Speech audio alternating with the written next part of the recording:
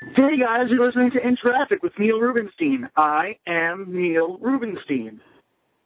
And today I'll be sitting in traffic talking to Jake Fertig, independent filmmaker of the movie Howeds and a contributor to Mashable.com.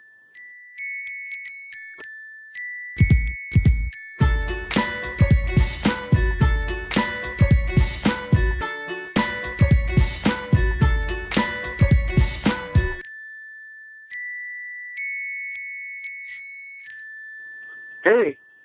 Hey. What up, Jake? What's going on? So I'm happy to be your company through this traffic. I'm like the guy in the River Styx who accompanies you while you're in traffic. Well, wouldn't that imply that I'm like on my way to hell? Well, I don't know where you're going, and where are you going actually? I am going to do some shows in Manhattan, some stand-up comedy performances. You're going to Manhattan, so yeah. You know. No, fair enough. Yep, you're right. Yeah, whatever, take it in whichever way. But yeah. So I'm here, and I'm here to accompany you and make your ride a little less boring. Are you like in your apartment right now? Like you snuggled somewhere? I am. Nice. I'm in my apartment. I'm relaxing. I guess you'll be entertaining me too. Well, then you're doomed. I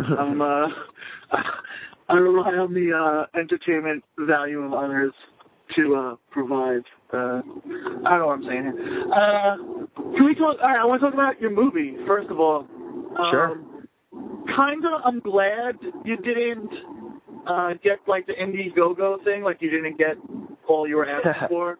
Yeah. Just as I feel like the youth of today cuts a lot of corners. So I'm kind of glad that you're like struggling and doing it on your own. But I'm happy to hear. Can you talk about the movie, man? Like I know you're from Jersey, and it's about I guess just being a Jew from Jersey. Yeah. Well, first of all, I just want to say I also love my own misfortune, and I'm generally always happy when things don't go well. I'm joking, but I am. It actually, you're right. It has been a good experience. It's like that was not going to keep us from being able to make the movie the way that we want, or just it only makes us work harder and learn more.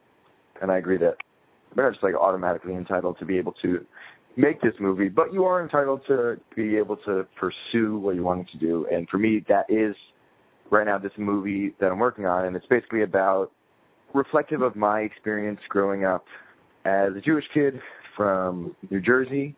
And I think with a little bit of time and reflection, I think a little bit differently about my behavior and my experiences in late high school than I did at the time. I think I had this, which is something that I still have now, but this desire to want to, I guess, be the best version of myself or do things that I was really passionate about, like this movie. And I think I dissociated a lot from the people that I was around and that I grew up with. And for me, that meant like my Jewish community, where I was from. And I think that some of that was like motivated by real stuff for good reason. I think that it was something that I saw and that I felt that's a part of this movie, is kind of this feeling of, I don't know if you had this, because I believe you're Jewish just by your last name. But this feeling that like Jewish community is very tight knit in a certain way. It's not, I wouldn't say it's not overly exclusive, but definitely, Jewish people, at least where I'm from, really banded together in New Jersey. And I guess I felt when I was a teenager like resistant to exclusively identifying as Jewish, and especially because I felt that you'd think a group that really unites over a sense of collective persecution in some ways would be more sensitive to other marginalized groups. And I felt like a lot of the people I knew where I was from weren't extremely sensitive to people who were of different races or ethnic backgrounds. Or a lot of times there's a lot of, I feel like, misogynistic behavior. Not that that's uncommon for any teenager or kid. But the movie's really about, I guess it's about being exposed to that, and also the feeling that I had of like, I feel like I'm much different than these people, but maybe investigating as I look back, maybe not being as different as I may have thought or seemed. I think that all cultures, when they're like, not that we're like caged together, but all, like if you're from a Jewish community or Jewish neighborhood, or if you're from like a black neighborhood or a poor neighborhood or an Italian neighborhood or a very rich neighborhood, like your community, I feel like bands together that same way, like this like gossipy kind of coffee clutch. Yeah.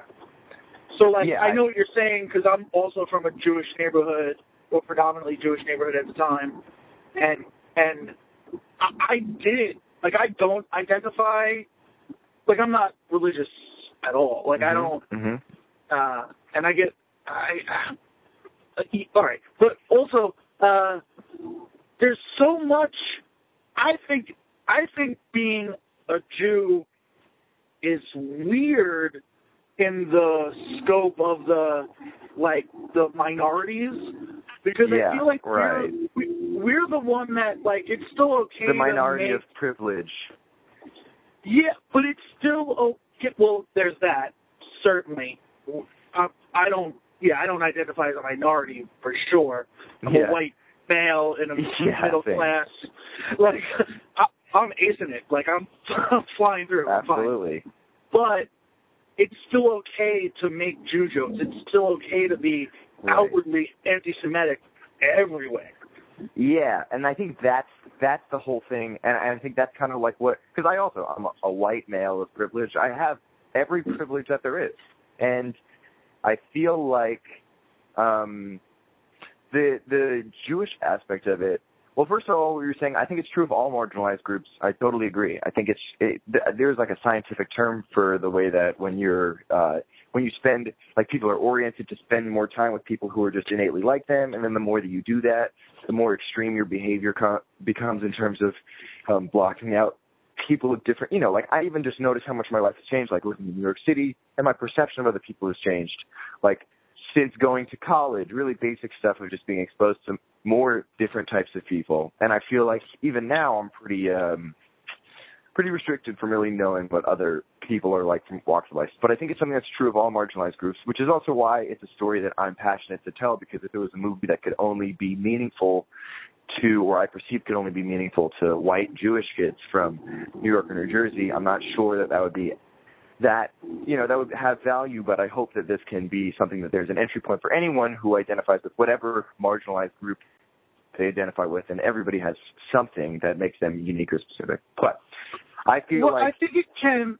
I think it can transcend the way that, like, Dope transcended. Like, yeah, exactly.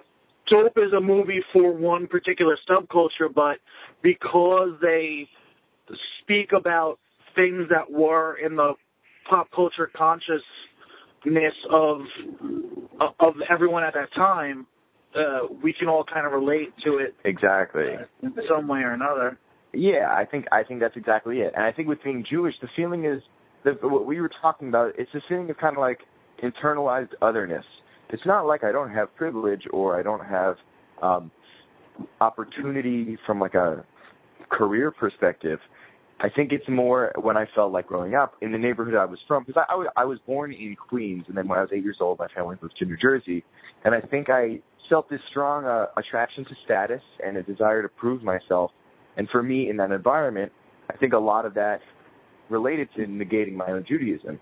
And it's not that I feel religiously Jewish. I feel the same way. I feel my own strong and kind of vague sense of personal spirituality, but I feel more socially Jewish, or it's like an ethnicity thing. So, and I'm proud to have that ethnicity. But at the same time, it's like I would never walk around with a yarmulke. Yeah. I'm the same way. Like, I'm not religious at all. Like, your God, my God, they're both stupid. It doesn't matter. But the culture of it, like the persecution that we went through, I'm not gonna ignore that so I can put up a Christmas tree. That's bullshit to me. That's exactly.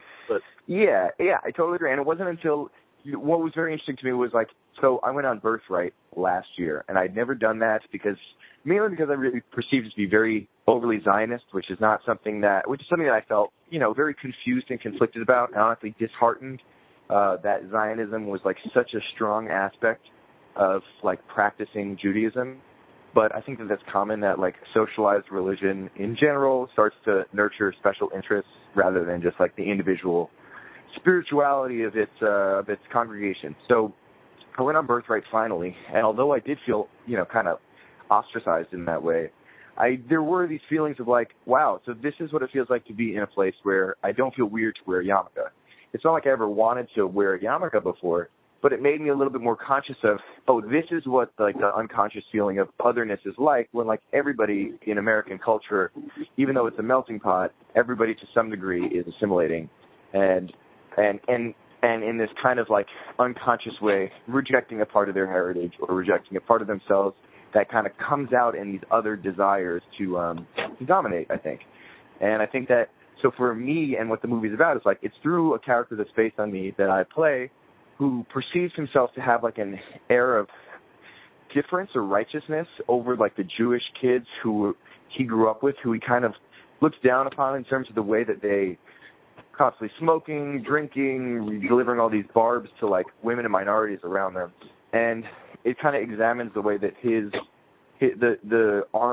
way that he addresses them at arm's length, as he starts to engage with them more, it heightens a little bit how that self-righteousness is a little bit, it's kind of based on bullshit, and that it almost facilitates him to act like his own version of kind of a limiting asshole, because he's, I was someone who in high school, I think I was preoccupied with proving that I wasn't who I was. So that's kind of what the movie's about. That sounds awesome, A, and B, I think it's funny to talk, because it's a comedy, right? Like, mostly? Yeah, it's like, I think of it, it's just, so I find the show that made me laugh the most was The Sopranos. So I think, like, there are definitely a lot of moves in the movie that knock towards comedy, but our tone, what we're trying to go for, is like a very low-budget DIY version of, like, Superbad meets The Sopranos. Oh, okay. Because all the other stuff I've seen of you is all comedy-based. Right. So it's funny to, like, talk about this movie that I originally perceived as more of a comedy in such a, serious. It's such like a serious matter. But at the root of everything, it's true. Like, when I write jokes, like, when I sit down to write, the first thing is like, well, what am I afraid of? Or, you know. The first thing that you said to me on the phone was something that I think was just innately provocative and cut to the core, was a more meaningful question than like, let's just openly talk or plug or promote or just describe exactly what you're trying to do, what you're trying to make. Like, you immediately got to the core of what the production experience has been like. Because, like, that's obviously something that's a very real thing for us. Like, the financial aspect of making this, like, that's not only is that's something that cuts really personally, because it's not just something that I do outwardly. Like, that's personal loans. That's how, because we didn't make that money, that's how the film is getting financed now, at least partially. We just got a grant too, which was very exciting, but it's only going to be able to fund part of it. But it really does. Like, you are completely putting yourself on the line. And I think that's kind of, I don't know, it just kind of relates to what you're talking about, where it's like better to cut to the heart of something. And comedy is just kind of a way of, it's almost like a way of cashing out on that kind of emotion. It's like one way that you can exploit a real emotion to elicit a real response. Do you think I'm hiding behind comedy then? Like, No, I didn't mean to imply that, but I hide behind comedy a lot. You can tell as we're talking, like, I feel a lot of times that I use comedy as the defense mechanism to engage with people who I don't perceive are interested enough to go with me on, like, my, like, real expression. But because we're in this conversation right now, I perceive that you're genuinely interested, and I'm really grateful for the opportunity. Sorry, that's the laundry. I'm really grateful for the opportunity to, like, just speak genuinely, because in almost every case, so much of what I've worked on in the past has been trying to use the things that I think about and those ideas that I approach for comedy, because I feel that that's something I can connect with people on. And I think comedy is amazing. I would never not want to do that. I think it's more of like a framing device that's representative of where I'm coming from, of being someone who's very used to trying to be a clown, honestly. That is kind of develop this hunger within me to just try to be more fearless about my full expression, because if not, I won't develop it. And use comedy as a portion of that. But I don't know. What do you think about yourself? Do you use comedy to protect yourself? Oh yeah, 100%, man. Yeah,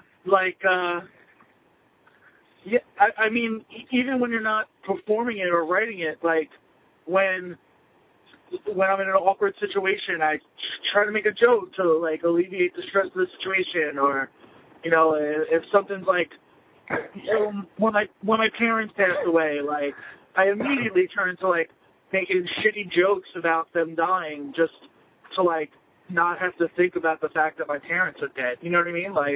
Yeah, but there is also something beautiful in that as well. It's hard. It really depends on the way that you approach it, because there's such tremendous life-changing value to be able to, have even when you have an acute understanding of what's going on with your feelings or what's going on with life, to be able to make light of it.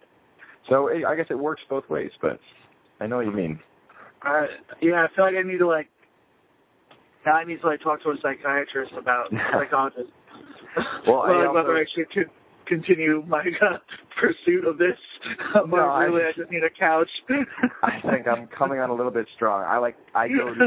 I go to therapy weekly, and I first started going to therapy at the end of high school, and I think I just naturally have become trained by that influence to think in a certain way that isn't necessarily true of all situations or true of all people. But I do like the effect that it produces for myself, or for my own approach to meeting people and stuff. I tried therapy a couple of times. I was forced to go in high school. I was troubled youth or whatever. I was forced to go, and that didn't work. That ended really poorly. And then some bouts of depression in the middle there, and I went a couple of times trying to get help, and I found I couldn't really get the help I wanted. One therapist talked the whole time, which I thought was fucking weird, man. I was it is. He was trying to relate to me, but he was trying so hard. Honestly, he just came off as extremely insecure, which is the last thing that you want to feel in someone that you're trying to open up to, and that's just preventing them from being able to listen. Yeah, and it's a waste of my time and money. Yeah, and that's the other thing is when you realize oh, I'm paying money for this service. Once you feel like you're not receiving a service, it becomes real awkward real quick. Yeah, I think at that time my health insurance covered 25 visits a year. So it was oh well, I have to be better in 6 months, or yeah, that sucks. Yeah, that is a really difficult. It's too bad too, because it's totally connected to mental health stigma. I'm right now I go to therapy. I need to provide a medical necessity form to be able to. We have certain coverage plans, and that obviously I'm really lucky. I have a good coverage plan through work, but you need to, for the reimbursement plan, or at least partial reimbursement, you need to show medical necessity. And I think it's a cultural insurance policy, and I think it has to do with just at every level, the mental health stigma is so pervasive, and even though it's a cliche to constantly talk about it, it's everywhere. It's totally built into our institutions, and it's pretty tragic, because you see all the everybody has so many stories about therapy. I remember the first time I went, I felt my parents also suggested me to go. I was acting up when I was, I think, in middle school or something, and all I wanted to do that first session was get the doctor to say, you don't need therapy, and that's what happened at the end of it, and I felt like I had achieved my goal. And it wasn't until at the end of high school when I'm very tall, and I have issues with fainting, and sometimes when I faint I have what appears to be a pseudo-seizure, because I have low blood pressure and a condition called vasovagal syncope, and this actually just happened to me again a month ago. It's happened every few years, pretty much my whole life. One time that it happened, I kind of realized that therapy would be something that would help tone down my general anxiety and help me deal with like some of the triggers. So it was like therapy you always get in whatever you get out of it for the most part what you put in, depending on the person that you're speaking with. And right. and so like then I've had a few therapists, and some have definitely been better than others. And the one that I see right now I find to be very helpful. Like we really connect. But I definitely feel like, I don't know, I just think it's too bad that this isn't, like anyone thinks, like your brain, your emotional response is just like any other organ. You know, I have so many friends who struggle with depression. I deal with my own forms of depression and anxiety, and it's just too bad that this isn't something that's like culturally accepted. Just, you know, worldwide. I've, you know, friends that have killed themselves, and there's so many tragic stories I know of people who just, we're all battling a lack of awareness of like our subconscious desires. So I wish it was something that like everybody could use therapy. Yeah, the healthcare, the mental health care in America is really the worst, the pits. Like, I feel like if you're not a drug addict or someone institutionalizes you, you can't get help. Like, oh, of course. It's not affordable. It's not correct. Like, I see parents put their kids in, like, you know, there's a thing out here called Parents in Need of Supervision or something like that, where it's like parents will just put their kids in this program, this PINS program, like, you know, because he's behaving poorly, or he, you know, it's like, no, man, like, can you talk to the kid for a minute before you do that? They need help. They need people to listen to them. Yeah, true. like we should just like lock them up with a bunch of other shitty kids. Like, oh my God, yes, with all different problems and all different reasons. It's like this one blanket's going to cover it all, and we only.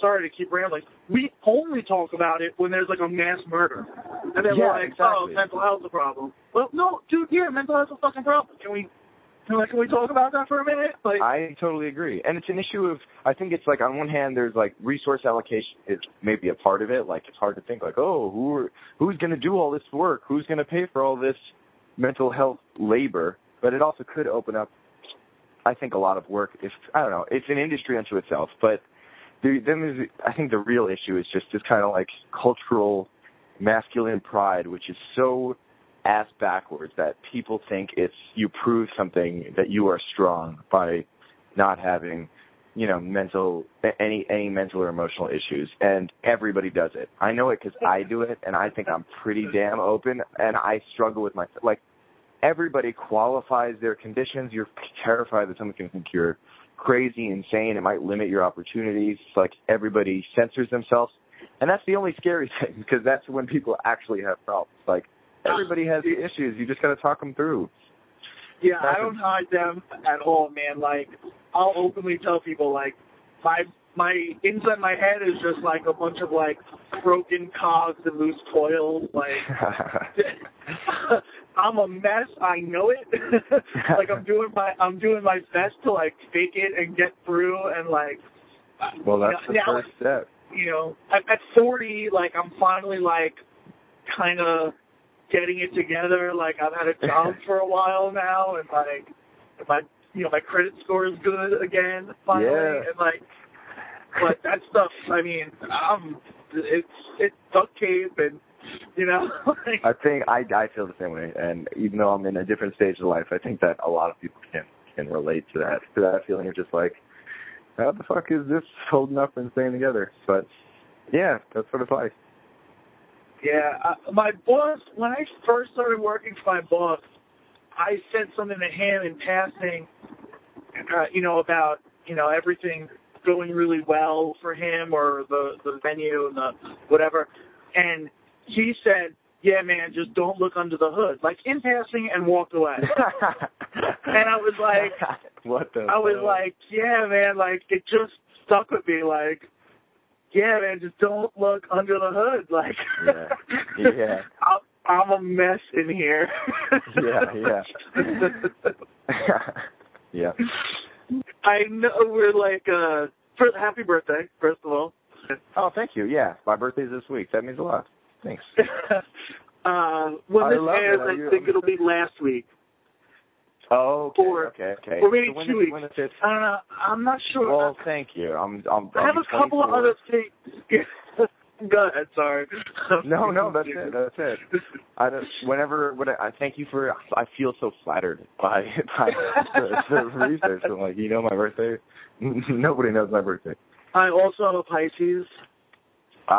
When's your birthday? March 2nd. Okay, and so yours will be right around the time that this goes out, probably. But happy birthday to you. Yeah, I think this might actually not get up for a couple of weeks. I have a couple of things slated. I have some business stuff that we're doing, some back-endy kind of stuff. Okay. And this has to come out after that. I have these other whatever. It's not important to anybody. But to you, it's important. I'll let you know when this actually gets up. Oh, please, it's all good. So we both have birthdays. We're both Pisces. Yeah. Okay. Yeah. So I'm not really into zodiac at all, but sometimes I run into people that are I feel like we would be creatively akin to one another, and then I always find out that they're born right around. But years later, so I don't know if it makes a difference. I don't know. I don't know. I know what you mean. Where it's I'm not. I don't believe in the zodiac unless it's convenient or it somehow strikes me. That's how I feel the past 2 months. I would always talk shit about astrology, but then my mom sends me a horoscope for this month, and I will read it tooth and nail, just saying, I'm oh, that will happen to me. That will happen. And I actually feel that it's changed my outlook the past 2 months in general because I've had very good horoscopes, especially related to work or career-related stuff, and I've been definitely I think it's affected my approach and the way I look at the world. But yeah, I think there's something. There's got to be something there, or else me and my mom wouldn't both be crazy, even though we're born a day apart. Yeah. Did you talk to Drake at all about Judaism? Well, I wish I could have. I wish I had access to him. I was actually going to bring that up a few minutes ago when we were talking about Judaism. It's even though I wouldn't wear a yarmulke out here, I still do have. I think there is some level where it's damn, Drake is Jewish, and that's probably a part of the reason why I like him as much as I do. I think I like him a lot because I think it's partially because of that. It's just not only is there this novelty element, but I actually think that a lot of his music is really good and really accomplished. I mean, there's a lot of stuff that I don't even need to qualify it. I just like his music a lot. But I wish I got a chance to speak to him. I tried to track him down. I tried very hard to track him down. But in the video about saving Drake's life for Matchable, there was no. I didn't have the chance to. I never got to speak with him directly. I just had to create a gigantic construction around that concept without ever getting to engage him. Yeah, that's incredibly good. Do you think he's seen it, or has he seen it, or has?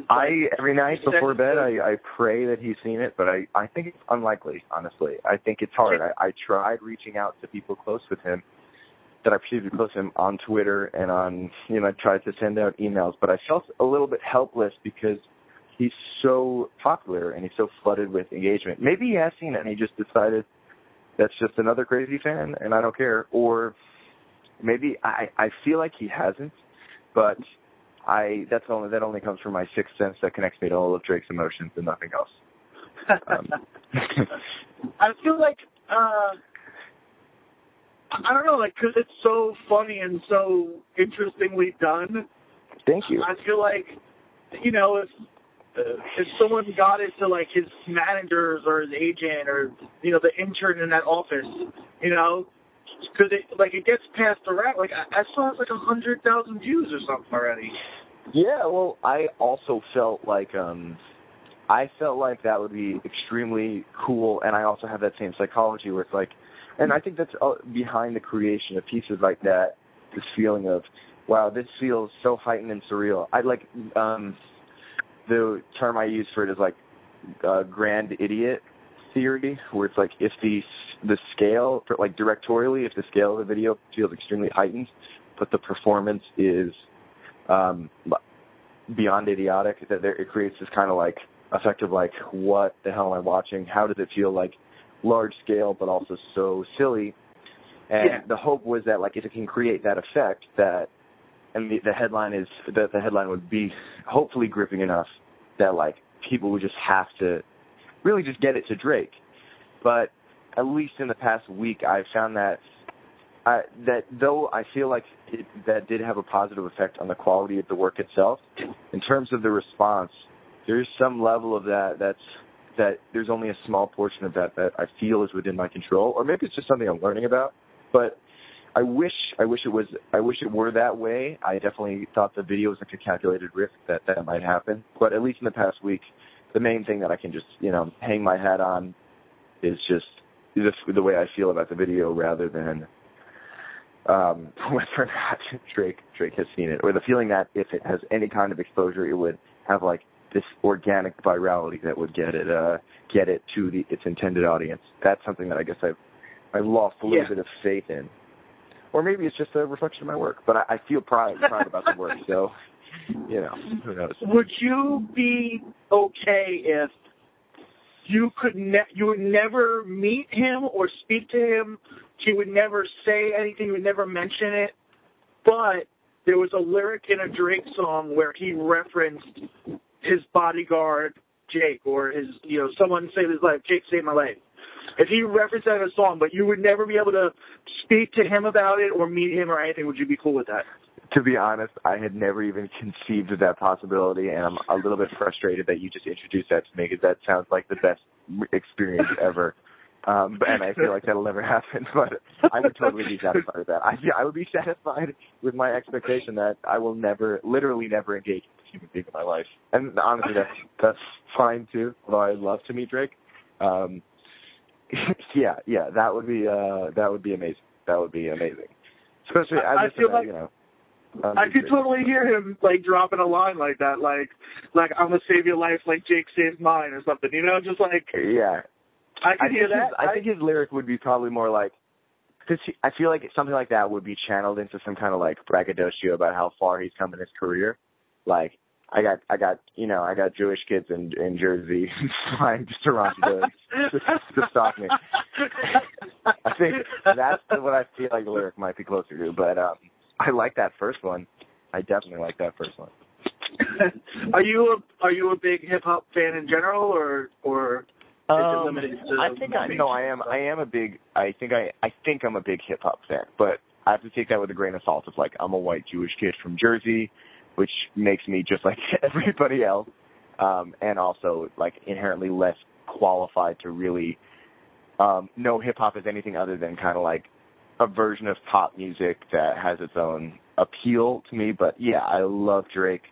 I love a lot of rap music, and I love a lot, I love a lot of like the big ticket pop rap, because I feel like those guys, what's exciting about them is that they're hugely popular and hugely, just like to a degree that I think is unmatched with a lot of other pop stars. I think they're pretty avant-garde. Like guys like Drake and Kanye, for me, despite all the obvious reservations in terms of like personal politics, especially with like all the stuff that Kanye said that's extremely misogynistic lately, what I admire about their music is it's this like frontier of music, that they're making music that's like hugely popular, but they'll have, these are huge albums that have, like Drake, on Nothing Was the Same, which was his most recent album, besides this like one that came out last year, which is more of a mixtape. I don't know if you're a huge fan or not, but he had like, his first song was like a 6.5 minute long, it was a rap song, but it was not like a pop rap song. And this is like a major pop album. I feel like a lot of their choices, and Kanye's choices on this album, like, they're daring. They're genuinely bold and daring in a way that not a lot of music that crosses over to that degree. It really feels like one of the final frontiers of few frontiers right now in music, where it's like what feels now and what feels important and what feels popular are synthesized together in artists like these. But there's so many artists that are either popular but kind of compromising, or they're artists that I really like but they're not very popular. I don't know. There's something about that I admire. You said, like, Kanye is daring, and, like, I feel like Kendrick is daring. But, like, that new Kanye stuff all sucks. Wow. Well, we have some disagreements. I really like a few of the songs on this album. I think it is a little bit more self-aggrandizing, like as a matter of convenience. Like he's so used to putting out a new album that's groundbreaking that he just automatically thinks it's groundbreaking. Where this one is more just kind of like a messy mishmash of things that he's already done. Yeah. So I will agree with you, but there's still there are moments on that album like Ultralight Beam or Fuck My Life or Bits and Parts of Famous that I think are amazing. I've only heard a few of the tracks. The two in particular that are the two that he performed on Saturday Night Live 2 weeks ago. Yeah. Where those are garbage songs. Like there's nothing. Well, the first one, I have to agree that I even skip over that first song, Highlights. I think it's kind of a retread of what he was doing on Graduation, but in a much worse, kind of slopped together fashion. I think that is kind of weak, and it's weak for a Young Thug song too, in my opinion. But the second song that he performed, I disagree. I think is phenomenal. That song, Ultralight Beam. I mean, it's mostly because of Chance the Rapper's performance on it, but I think that song's amazing. I think it's really subtle and understated. I think it honestly feels like a new sound to me, and not just the fact that he whips up gospel into it, but particularly the way that he creates this wavy synthetic chord progression that holds the whole thing down. I don't know. It's just really confident and understated, and I thought that the message was powerful, and I loved the set design and everything about his performance at SNL. I mean, he's kind of everything around his music and the way he presents himself seems gloriously whacked out, and sometimes not gloriously whacked out. Sometimes just straight up whacked out, but there are still those moments for me in his music. I mean, it definitely feels like a definite change. Like Jesus, I thought was awesome, and My Beautiful Dark Twisted Fantasy is one of my favorite records of all time, but this was definitely a downturn for his music, in my opinion. I will keep I'll keep my opinion about that to myself because I clearly am not as educated about his latest works as you are after hearing yours. Well, it's been in my ears for the past 2 weeks. So I just have a natural desire to want to listen to more of his music. I'm one of those people who's usually trying to find a way to defend, even though there's no defending the way that he's behaved or the things that he said in a bunch of ways, except for trying to find, I guess, a cultural context that you might understand why he thinks that this behavior is acceptable or idealized, even if he is having some kind of extended manic episode. But I admire his fearlessness as an artist more than anything. All right. Yeah, I know. I just tripped you up with my sincerity of Kanye fandom. Yeah, no, I applaud your scholarliness in which you approach your infatuation with him. But personally, yeah, he's grating. Most people in my personal life also feel that way. I see this guy. People used to say he could just produce, and then he became a rapper, and not just a rapper, but someone who, with every album, changed the sound of rap. And most people in pop music are indebted to his sound in one way or another. Nearly everybody who's popular now is. And then beyond that, he's just someone who, even though it's partially motivated by this crazy megalomaniac behavior, he still is pushing himself beyond his own perceived boundaries and external perceived boundaries to create things that are just bigger and better than he might have ever thought possible, and certainly that anybody else ever thought possible. I don't think anyone who was hearing his first album would have ever thought that he could have made something like the one that everyone loves, that Beautiful Dark Twisted Fantasy album from 5 or 6 years ago. And it comes from breaking down your personal barriers. That's what I admire more than anything. So I'm an apologist a bit. Yeah, you're definitely a Kanye apologist. I'm an objectionable next generation of young boy hip hop fan who got into it from indie rock. Well, I mentioned to someone once, backstage somewhere, they were like, "Yo, thanks for putting this together," or whatever. And I was like, "Yeah, I'm just a white guy from Long Island. What do I know about hip hop?" And they were they were mad at that statement. Like you said earlier, I'm just a white Jew from the South, whatever. Racializing hip hop. Yeah, and they were like, "Dude, hip hop's for all of us. That's we're all hip hop." And then he said, "I appreciate you, fam," and I felt really good about myself. I was like, "All right, cool, man." Yeah, but yeah, so I try not to do that anymore. Like like qualify how passionate you are as if you need to somehow like create some racial barrier just to like protect like yourself or show respect, but it really just shows disrespect or enhances the racial divide. Yeah, you can see by looking at me, where I come from. Like I don't need to justify. Like, do you like hip hop? Yeah, I love hip hop. I guess I feel like I don't want to be like, oh no, Kanye's the best or Drake's the best. Like, I guess my opinion is automatically my opinion, so I don't need to act like it's. Yeah, that's a good point. I agree. Yeah, your opinion on your opinion doesn't matter. No, I'm no. I just want to be like I'm no authority, but it's like I don't need to be the authority claiming that I'm not an authority. Anybody already knows that. Yeah, like I'll be the judge of it. Like it's like saying to someone like, oh, this is really interesting, or oh, it's really cool. Like, well, why don't you just tell me and I'll tell you if it's interesting or cool. Yeah, exactly. Yeah. Like obviously you think it's interesting, or you wouldn't have wasted my time telling me about it. Yeah. So you got to waste another 3 sentences, but telling me how interesting what you're about to tell me is, which is the shittiest thing I could say to somebody. I'm dead stop. I am going 0 miles an hour. But I am on the bridge, so we should be. We're pretty good as far as commutes go. This is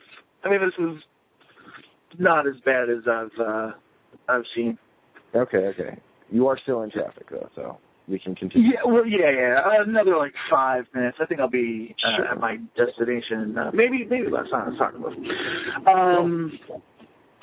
Yeah, man. This is I love doing this podcast because I feel like this is a turning point in the podcast actually, because you're one of the first. There's 1 or 2 before that I wasn't good friends with, but you're the first person where it's like. This is the first I'm getting to know you, really. Yeah, it's cool. And I feel like an immediate comfort zone based on that I can tell that you're serious about, wanting to, first of all, I feel flattered to be asked to be on it. And I can tell that you're passionate about what you're doing based on the questions that you're asking and the way you're conducting it. It makes me want to, reveal layers of myself and ask you questions about yourself. There is something magical about creating an environment where through collective public sharing, you actually go deeper than you would in a private conversation, even though it is a private conversation. Yeah, no, thanks for those nice of you to say. But yeah, I feel because it's a conversation. I mean, the fact that I'm recording it and gonna put it on the internet is, secondary to that. We're having, I'm calling you from the car. So we're just, I didn't know that it would go the direction it would go either, because you started talking about Judaism so much more seriously than I thought you were gonna. And, I'm actually kind of surprised that you went on Birthright. I want to talk more about that. Well, it would be fun to make a movie about that stuff, and a serious one that was attempting to add to, because I feel like it's messed up if you're making a movie about any subjects that you don't care about. That is exploitative and manipulative, and especially if you're going to make a movie that's critical. Everybody's a human being, and I am ethnically Jewish, and I feel very strongly critical about a lot of elements of my Jewish upbringing. But I think it's more valuable to be able to, and also just about people in general, I think it's more valuable to account for myself and account for my personal experiences and suggest and be emphatic with the things that I think are fucked up and the things that I think are wrong, coming from a place of actually caring and actually engaging rather than trying to write off or disengage, as much as I truly do. But I am proud of my parents. I'm proud of my cultural ethnicity. I don't think socialized religion is so cool. But I am a spiritual person, and I think it makes me feel sad. It makes me feel truly sad, in a painful way, to feel like there are these divides between me and people who I grew up with and I care about them, and things that I personally struggle with are things that I think we all struggle with, of our own cultural expectation. And I think there's a lot of stuff that none of us, myself included, were very conscious of. And the only way to cure it is to try to become more aware and communicate about it. And for this, I get to even though the movie itself is going to be flawed, I get to print this like iconic rendition of my perception. It's my point of view applied to experiences that I had growing up. And it's just a part of a conversation, but that's like the unbelievable thrill. It's like I get to print my worldview and keep it collected in this document that anyone can be exposed to and be in conversation with. I wonder if you made the same movie, like if you look back at the same time of your life in another 10 years and then again in another 20 years, how those experiences, how your perception of those experiences would change. Because I feel Absolutely. like I go through, it ebbs and flows how I feel about my childhood, you know, based on where I'm at now. You know, like right now I can laugh about certain things and other things I want to just bury deep down. But it was different things a few years ago. And like, you're so, I don't mean to sound shitty here, but it's closer to you. Like, your high school was, 6 years ago, 8 years ago, whereas my high school is 20 years ago, So I wonder if in another 12 years or 10 years and then 10 years after that, if those things change shape and move around.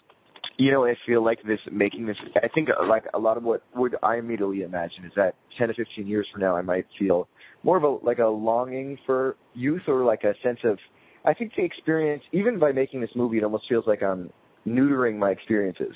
Like I'm rendering them in this totally other way based on my current point of view, which is obviously partially motivated in defining myself against or in the context of who I used to be, and defining these experiences as something that can be like redemptive for all involved, but fits into my current worldview. So I remember someone, like a teacher once told me that, your art, the main thing about your art, besides your, craft is one thing, but the main thing is your point of view. Like that is the thing that's present everywhere in your art. And so no matter what you do, it's original. There are so many millions of like microscopic choices that I make that make this movie what it is. And when we interact with art, it feels a lot of times like you're interacting with one point of view or a person's point of view that's just intensely personal. Which is what's exciting about it.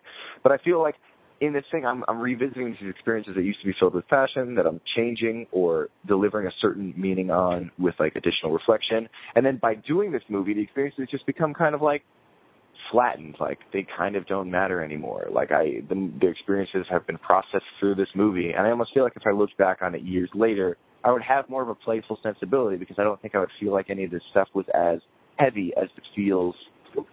First of all, it already feels that like way less heavy than it did when I was writing it, when I was starting it, because it felt more daring and more bold to approach those things. And now it's like this has gone from being a little thought in the back of my mind to something that's like extremely socialized. Like there's a huge production element to it. There are a lot of people who work on this movie, and so now it feels more like just a practical reality. So it's like it feels, it's like it's not. It used to be. It's been such a long process just making it that in the beginning it felt intensely personal. And now it just feels beyond public.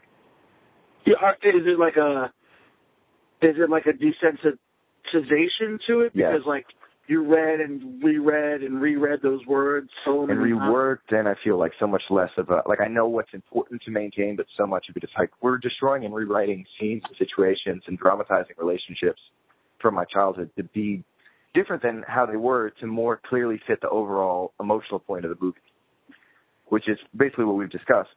So, it's a total desensitization. I also feel so much less precious about the actual facts of the matter. Like, we're printing a legend for a specific, to enhance a specific point of view. And the use of, like, experiences that are autobiographical and truly personal is only to add an additional layer of drama based on how real they feel to the movie itself. It's kind of like the way that, I think all this, like, this true crime trend is such bullshit, like Making a Murderer and The Jinx, how they use the impression of reality to create high dramatic stakes. Like, that shit is no faker or no more real to me than, like, an episode of The Sopranos, because they're warping a real story for dramatic purposes. They talk about real people as if they're a cast of characters. And we watch it and approach it in the same way, and there's just this, it's totally such a fad and a trend, and it's going to fade away in a few years like Jackass or something, because when people watch them, the whole dramatic stakes are built on, and it's a real guy, and you see all the stuff outside of it, all the supplemental materials are people developing their own theories, it's so weird. It's weird to have like it's like reality TV, because these real crime stories are being commodified so that people can have commercial engagement with them. Like even people who are developing their theories about what really happened on Making a Murderer, it's no different than buying a piece of Star Wars merchandise. It's some like way that this piece you can have a deeper level of fandom about it, and it just kind of like turns real life into caricature. And that's, I think, the thing that I've been like learning a lot over this movie, that you can make any piece with any level of fake reality, whether you're saving Drake or whether you're doing a professional report, but you are automatically a character in a story the second that you step on screen. And the character that you choose to be, even the choice to be authentic or give the perception of authenticity, is simply a choice. And so I now see like everything is like a characters and narratives whenever I see documentaries or things that give the impression of reality. And I feel like giving the impression of reality or warping a scene for comedy or warping a scene for drama is just an aesthetic choice that you can make to enhance a certain emotion and ultimately deliver a point of view or a message. I think that when we started playing in bands back in the day, we realized that by doing that, once you look behind the curtain, like you no longer see things as they were. Mm-hmm. And I think what you're saying now is like making that more real to me, like, or not making, what you're saying now is making me remember that, because even just looking at story, like once I understood how story works, mm-hmm. everything to me is now story. Like, you know, this conversation has its own narrative. Like, there are arcs and repetitions and developments. When we call back in something like about Judaism or Kanye West, we're creating a narrative for the listener right now. And like, so even when we first engaged on the phone,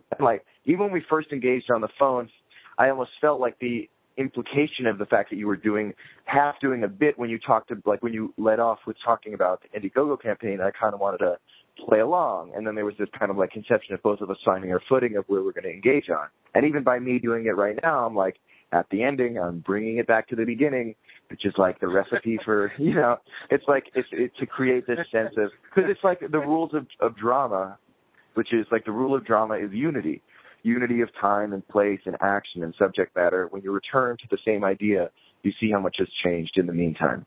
And I feel like all of these things are a part of my craft, whether I'm doing it for work as a video producer or for work as a filmmaker. I feel like my goal and what I really want to do is continue to develop my craft to use it in a way that's, you know, use my powers for good and tell it in a way that's meaningful. So that's why this Howeds movie, like, it feels less about this autobiographical story and more about the message that the story is trying to communicate. And so it's funny how autobiography becomes just another tool to me now that we've been making it for a long time, to communicate that message of what we were speaking about in terms of like patterns of abuse within marginalized groups.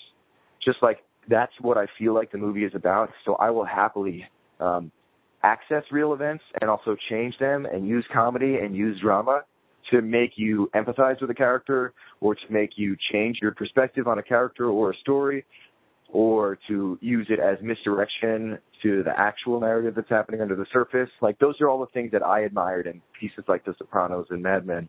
Those are things that I find exciting. And even something, you know, playing around with your perception of reality in the Drake piece, like that was, to me, the excitement was like, can this create a feeling of like, what the fuck all when people watch it? Because that's what's going to make it funny. I am here. I have made it to my destination. Well, you're no longer in traffic. I am no longer in traffic. Jake, that was awesome. Thank you so much. It was a pleasure. Thank you for reaching out to me. I really get to speak and learn more about you. Yeah. All right, man. Be good, buddy. You too. All right, take care.